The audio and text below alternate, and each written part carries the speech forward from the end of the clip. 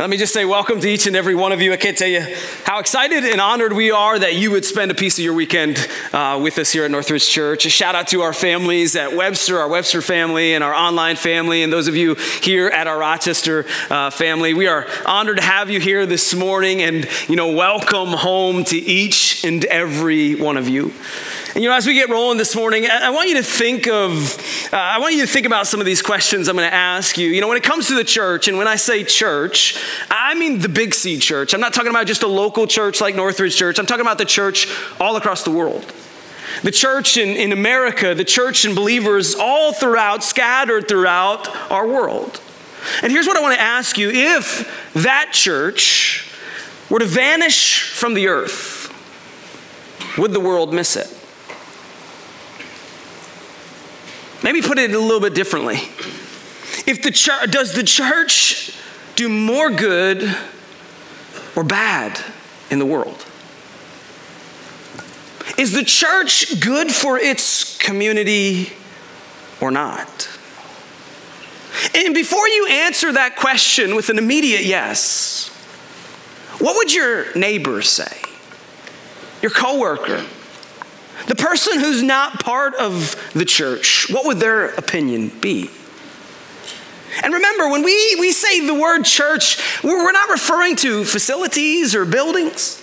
We're not referring to programs that we do or Sundays.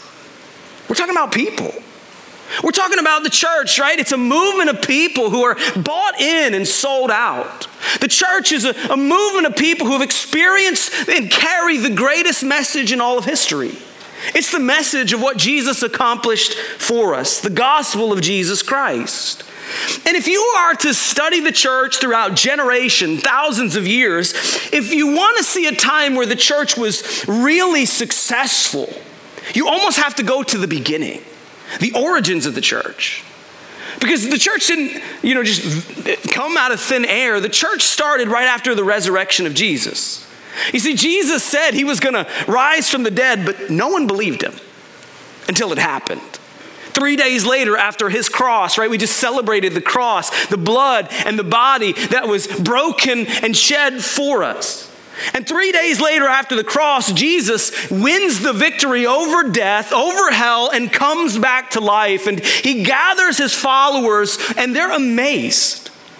Their minds are blown that Jesus is alive. And right before Jesus ascends into heaven, he tells his followers, "Go take my message to the world. Go tell people about what I've accomplished for them." And that's the beginning of the church. It spread and it grew like crazy in the early church. And you might ask the question, why? Why was the early church so successful?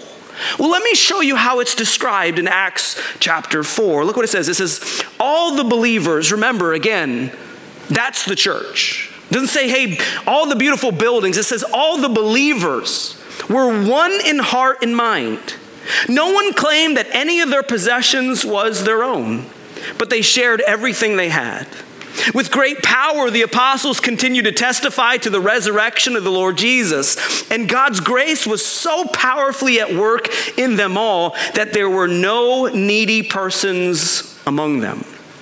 For from time to time, those who owned land or houses sold them, brought the money from the sale and put it at the apostles' feet, and it was distributed to anyone who had need. I don't really need to tell you why it was successful. That is a beautiful description of the church and what it was supposed to be, what it's meant to be. And in this passage, we see a couple things. We see the church is unified. That all the believers were in one heart and one mind. You see that they told people about the greatest message in history, the gospel, the resurrection of Jesus. But then you see inside of this deep-rooted, this deep-seated care for one another. And not just one another, but the community outside of the church. In fact, what separated the early church from many churches today is how they cared for people. You see, in the society of the early church, there were many people who were ostracized, marginalized, overlooked, and the church stepped up and took care of them. And it was contagious to the culture and the community. It made people ask, what is different about them than me? And don't today, thousands of years later, we want to be like that church? Don't we want to be a church that cares beyond our walls? A church that is willing to sacrifice and surrender a little to let our community, our city, our neighbors know how much we care for them. A church that cares beyond its walls. And you might immediately ask, why is this so important? Why is it important that we care beyond our walls? Well, if you look at Matthew 22, what's interesting about Jesus is it's almost as if he dumbs Christianity down, summarizes Christianity into two simple things. Look what he says. It says this in Matthew 22. It says, "Teacher, which is the greatest commandment in the law?" Jesus replied, "Love the Lord your God with all your heart and all your soul and all your mind. This is the first and greatest commandment, and the second is like it. Love your neighbor as yourself. All the law and the prophets hang on these two commandments." And so here Jesus knew that we would get Christianity, we complicate it. It's all about these things. And Jesus says, hold on a second. If you just do these two things very, very well, you will follow me well. He says, first and foremost, just love God with everything that you are. All your heart and your soul and your mind. You love God. And what's interesting is he says the second command is just like the first. That out of your love, if you truly do the first command, out of your love for me, with your heart and your soul and your mind, will be this outpouring of love for your neighbor, for the people around you. It's almost as if Jesus is saying, you can't really love God without loving others. You can't really claim the love of Jesus in your heart without it overflowing into your love for other people. That's interesting, right? Because how many Christians today claim the love of God but can't stand their neighbor? How many Christians today claim to love God, but on social media they just tear people down? In fact, the Bible says this explicitly.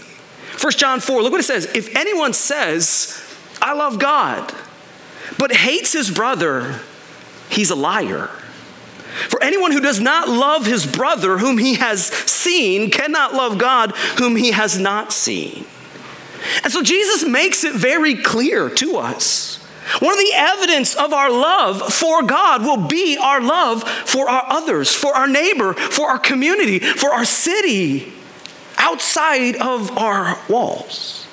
And so the question is, if we want to be that church, what does that look like? What does it look like to be a church? How does Northridge Church care beyond our walls? Well, we say it like this. Our Beyond team says it like this. We go beyond our walls when we strengthen families, end poverty, and seek justice. Now, before you jump to any conclusions about those three statements, let's work through them.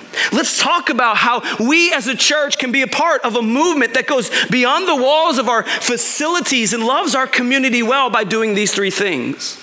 Let's start with the first one, strengthening families.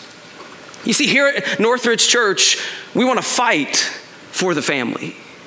Here at Northridge Church, we believe when families are strong, our community and our neighborhoods will be strong. And so we will fight for the family to be strong. And I don't know if you've noticed this or not, but our family, the family, is under attack.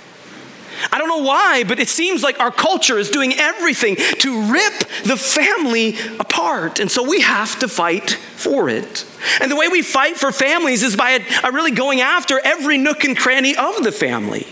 That means we have to fight for marriages through, our Art of Marriage class and pre- and post-marital counseling. We got to fight for families to stay together with Care Portal by keeping kids from leaving their family and going to the foster care system. By equipping parents to help teach and care for their kids. By giving women confidence with unplanned pregnancies through Compass Care. You see, Northridge Church, we want to fight to strengthen the family. But the problem is like many things in the church, when there comes a problem, the church has been way too reactive to this problem rather than proactive. You see, we often find ourselves trailing behind rather than being the forefront of the solution to the problems our society faces. Let me ask you this. Think about this. How many of our world's problems, how many of society's issues, how many of mine and your struggles stem from a place of childhood? A place that you were raised, what your childhood looked like, how you were mistreated, abused as a kid. You see, if I look at my own personal life, I stand before you the man that I am, much due to my family. Much due to the mom and the dad that I had that raised me with a biblical foundation, who loved me enough to tell me about Jesus, who showed me what it looked like to live in a faithful marriage, to be a godly man and a godly dad. You see, I look at my life today and the godly man that I aspire to be, a lot of it comes first from the grace of God, but secondly, to the mom and dad that I had. And I recognize in our society today, not many of you have had that privilege. But if we think about it, how many issues that we face in society stem from the family just being broken? Here at Northridge Church, we are going to care beyond our walls by fighting for the family. The second thing we're going to do is we're going to fight for justice. Now, I get it, right? The moment you say that word justice, it's like alert, alert, alert. He just said justice. And we get all like, I don't know where this is going. I'm uncomfortable. And do you want to know why that is? It's because we've allowed culture to hijack justice. Can I tell you why we're so afraid of justice? It's because we've allowed culture to define what it is. But can I tell you today, church, God cared about justice way before our world did. In fact, that's how we describe God. He is a God of justice. And so we want to be like him. And when we say these words, we want to fight, seek justice. Here's our desire and here's our goal is to see the world as God meant it to be. Justice is the kingdom of God coming to earth as it is in heaven. If you want to put it a simple way, it's about pursuing things the way they ought to be rather than being comfortable with the way they are. And I get it, right? I understand that we will probably never get to ultimate justice in our world until Jesus returns and rids the world of evil. But that doesn't give us an excuse or a crutch to lean on to not fight for it now. And that can look like many things. Sometimes justice is just caring for the poor, for the marginalized, for the racial and ethnic minority, the refugee, the foreigner. Sometimes it's fighting for the voiceless, unborn child. And this isn't just a cultural movement that we're following behind. Do you realize that this is a command from God? Right, let's look what the Bible says. Micah chapter 6, verse 8, it says this: He has shown you, O mortal, what is good. Listen to these words. What does the Lord require of you? To live, act justly. And in order to do that, you're going to have to learn to love mercy. To be merciful to people who you don't even think deserve it. To love mercy and to walk humbly with our God. See, the Lord requires us to act justly, to seek justice, to live just lives. And part of the problem why we don't like justice is because it makes us get out of our comfortable, cozy Christianity. It makes us a little bit uncomfortable. And what it does is it forces us to ask some really tough questions. Questions like, as we look around our area, we have to ask the question, why are there so many homeless people? We have to ask the question, why do women feel the need to have an abortion? We have to ask the question, why are so many women and children being trafficked into sex slavery? And again, this is a problem that we don't want to trail behind, but we want to be at the front of providing solutions, not just addressing symptoms, but going after causes. And so how does Northridge Church fight for justice? Well, we fight for the unborn child through Compass Care. We fight for the refugee through World Relief. We fight for medical care through Compassion International. We fight sex trafficking through Agape International Mission. By rescuing women and children from sex trafficking, by getting legal teams to prosecute people who turn a blind eye to it, by going after politicians who profit from it. Because we want to fight to see the kingdom of God come to earth. Not be satisfied with the way things are, but being a part of the solution to bring God's kingdom coming to earth. And so we want to fight for the family. We want to fight for justice. And then we want to fight to end poverty. And I get it, right? Immediately there's a tension there. Right? Seriously, Drew, we're gonna end poverty? It seems like a really lofty goal. Right? Jesus even says in the Bible that the poor will always be with us. And so aren't we trying to go after something that isn't achievable? But since when does the church go after achievable things? Right? Doesn't the Bible call us to be holy? And yet we all know that we won't fully be holy until we get to glory. Doesn't the Bible call us to reach the world? But logically and realistically, we understand that we probably won't reach the entire world. But guess what? We're going to go after it.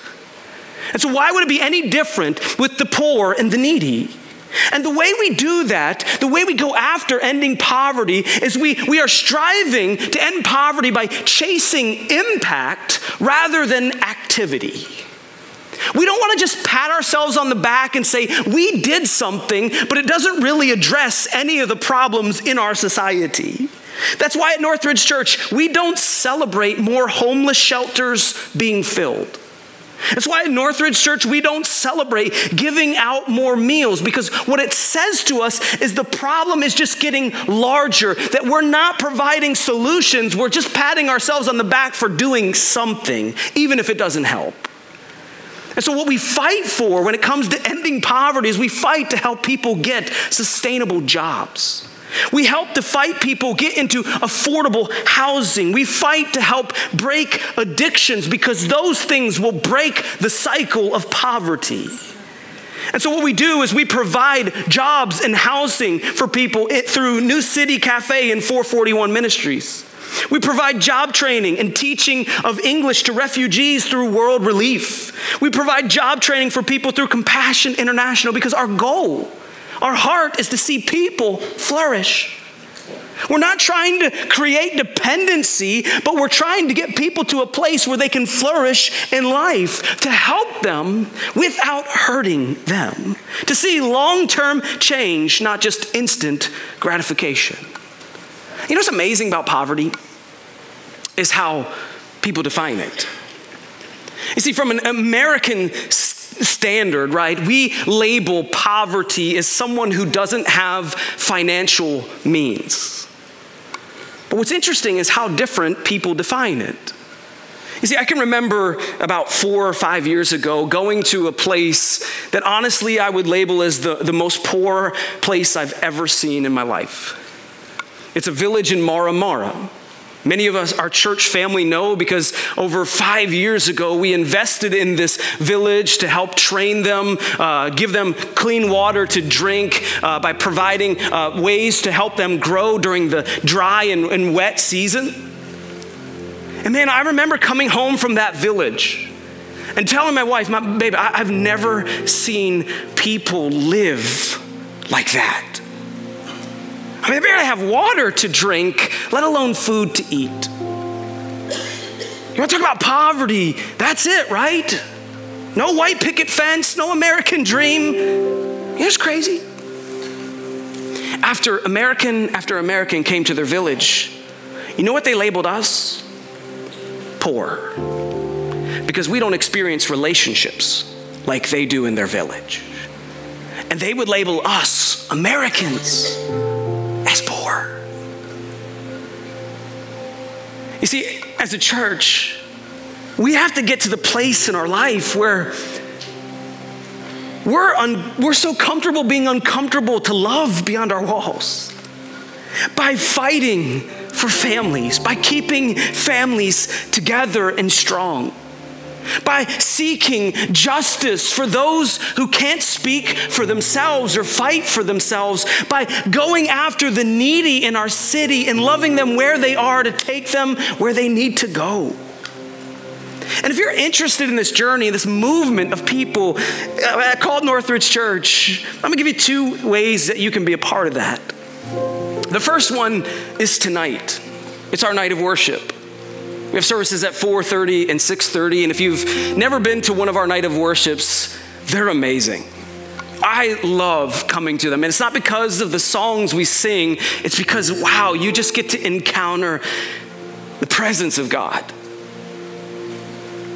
And what I love about tonight's night of worship is our local and global partners are gonna be here. And you get to hear their heartbeat for loving our city. You get to hear their story after story of how they are loving beyond the walls of our church to make a difference, a gospel difference in our city and our community. But come on, let's talk about the elephant in the room. Because I know it's at 4:30 tonight. I believe the Bills play the Kansas City Chiefs, don't they? And here's what I know. God gave us some incredible gifts. The first one is His Holy Spirit. The second one is a DVR. So I'm just gonna lay my expectations out. Adam, I hope you're listening. I know Webster, you're gonna be listening, right? So here's my expectation. I think at the 4:30 service, there are gonna be a lot of Buffalo Bills jerseys. 4:30 tonight, because you're gonna set your DVR. You're gonna come and you're gonna sing God's praises. You're gonna hear about our partners. Hey, you're gonna take a meal to go watch the Buffalo Bills trounce the Kansas City Chiefs. Okay? So I'll see you at 4:30 because I know you love Jesus more than you love Josh. Come on. Come on. That was a Jesus juke. It was pretty good too. And praise the Lord, the Cowboys play at 8:30 tonight. But seriously, it's gonna be an incredible night. I'd encourage you to come to one of our services at Night of Worship. The second thing is, I talked a lot about different things that we do. And I wonder what tugged at your heart today? What topic tugged at your heart? Maybe it's sex trafficking and fighting that. Maybe it's the unborn child. Maybe it's the refugee or the foster care system or the family or the homelessness. Whatever passion you have, I'd encourage you to chase that passion down. Find one of our partners that you can serve. And you might be like, well, I don't even know how to do that. Well, let's make it easy. All you gotta do is go to iwant.info. And at iwant.info, there's a banner that says, I'm interested in learning more about going beyond our walls. And if you just give us your name and information, here's the great news. You're not signing up for anything but just more information. More information that we together can go beyond our walls with our partners throughout our city. So let's dream for a second, church. Can you imagine a world where we didn't need adoption because families were together? Can you imagine a world where kids are no longer sold into sex slavery? Can you imagine a world where the homeless found homes? Where the foster care system was deleted because it was no longer needed? A world where people could use their gifts to provide and work for their families? A world where mothers didn't feel trapped by pregnancy?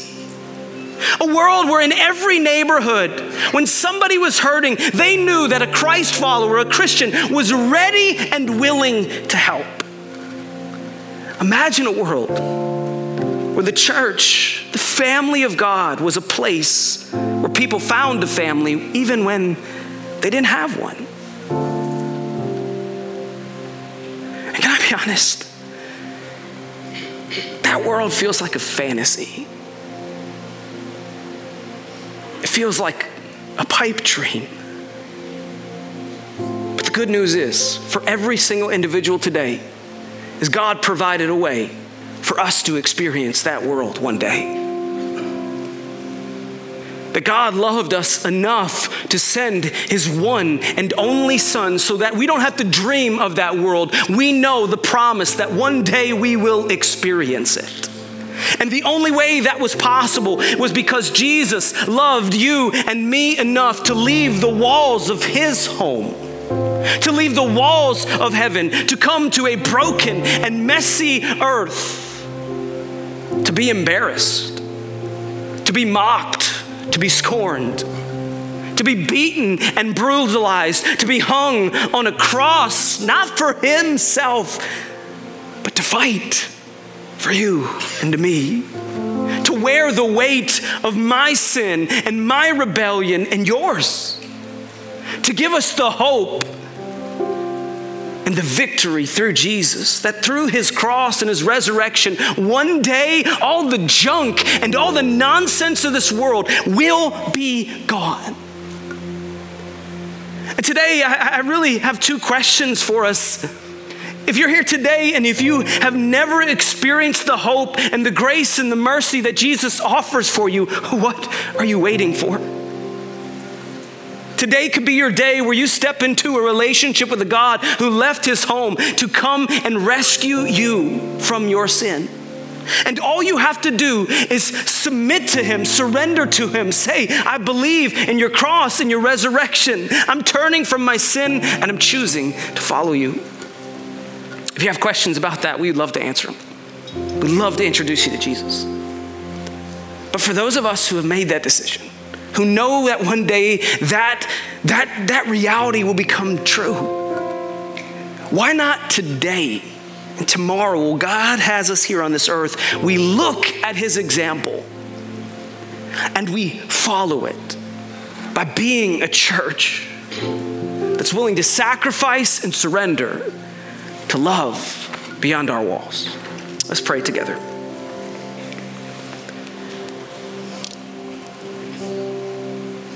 God, it is so easy to be so comfortable. You know, I read Acts and I look at the church and I think about people who gave up of what was theirs for the sake of others. That they didn't even view anything as their own. It was just ready and willing to give up to help somebody who was in need. I think, wow, what would a church look like if we lived that out? So God, help us to not be so comfortable in our Christianity. God, help us to see the needs all around us, to be bold and courageous enough to go beyond the walls of our comfort, the walls of our homes and the walls of our church buildings, to let the community, to let the city, to let people in our offices, in our neighborhoods, in our dorms, in our classrooms know we, the church, are here for them. Help us to be that church, God. In Jesus' name, amen.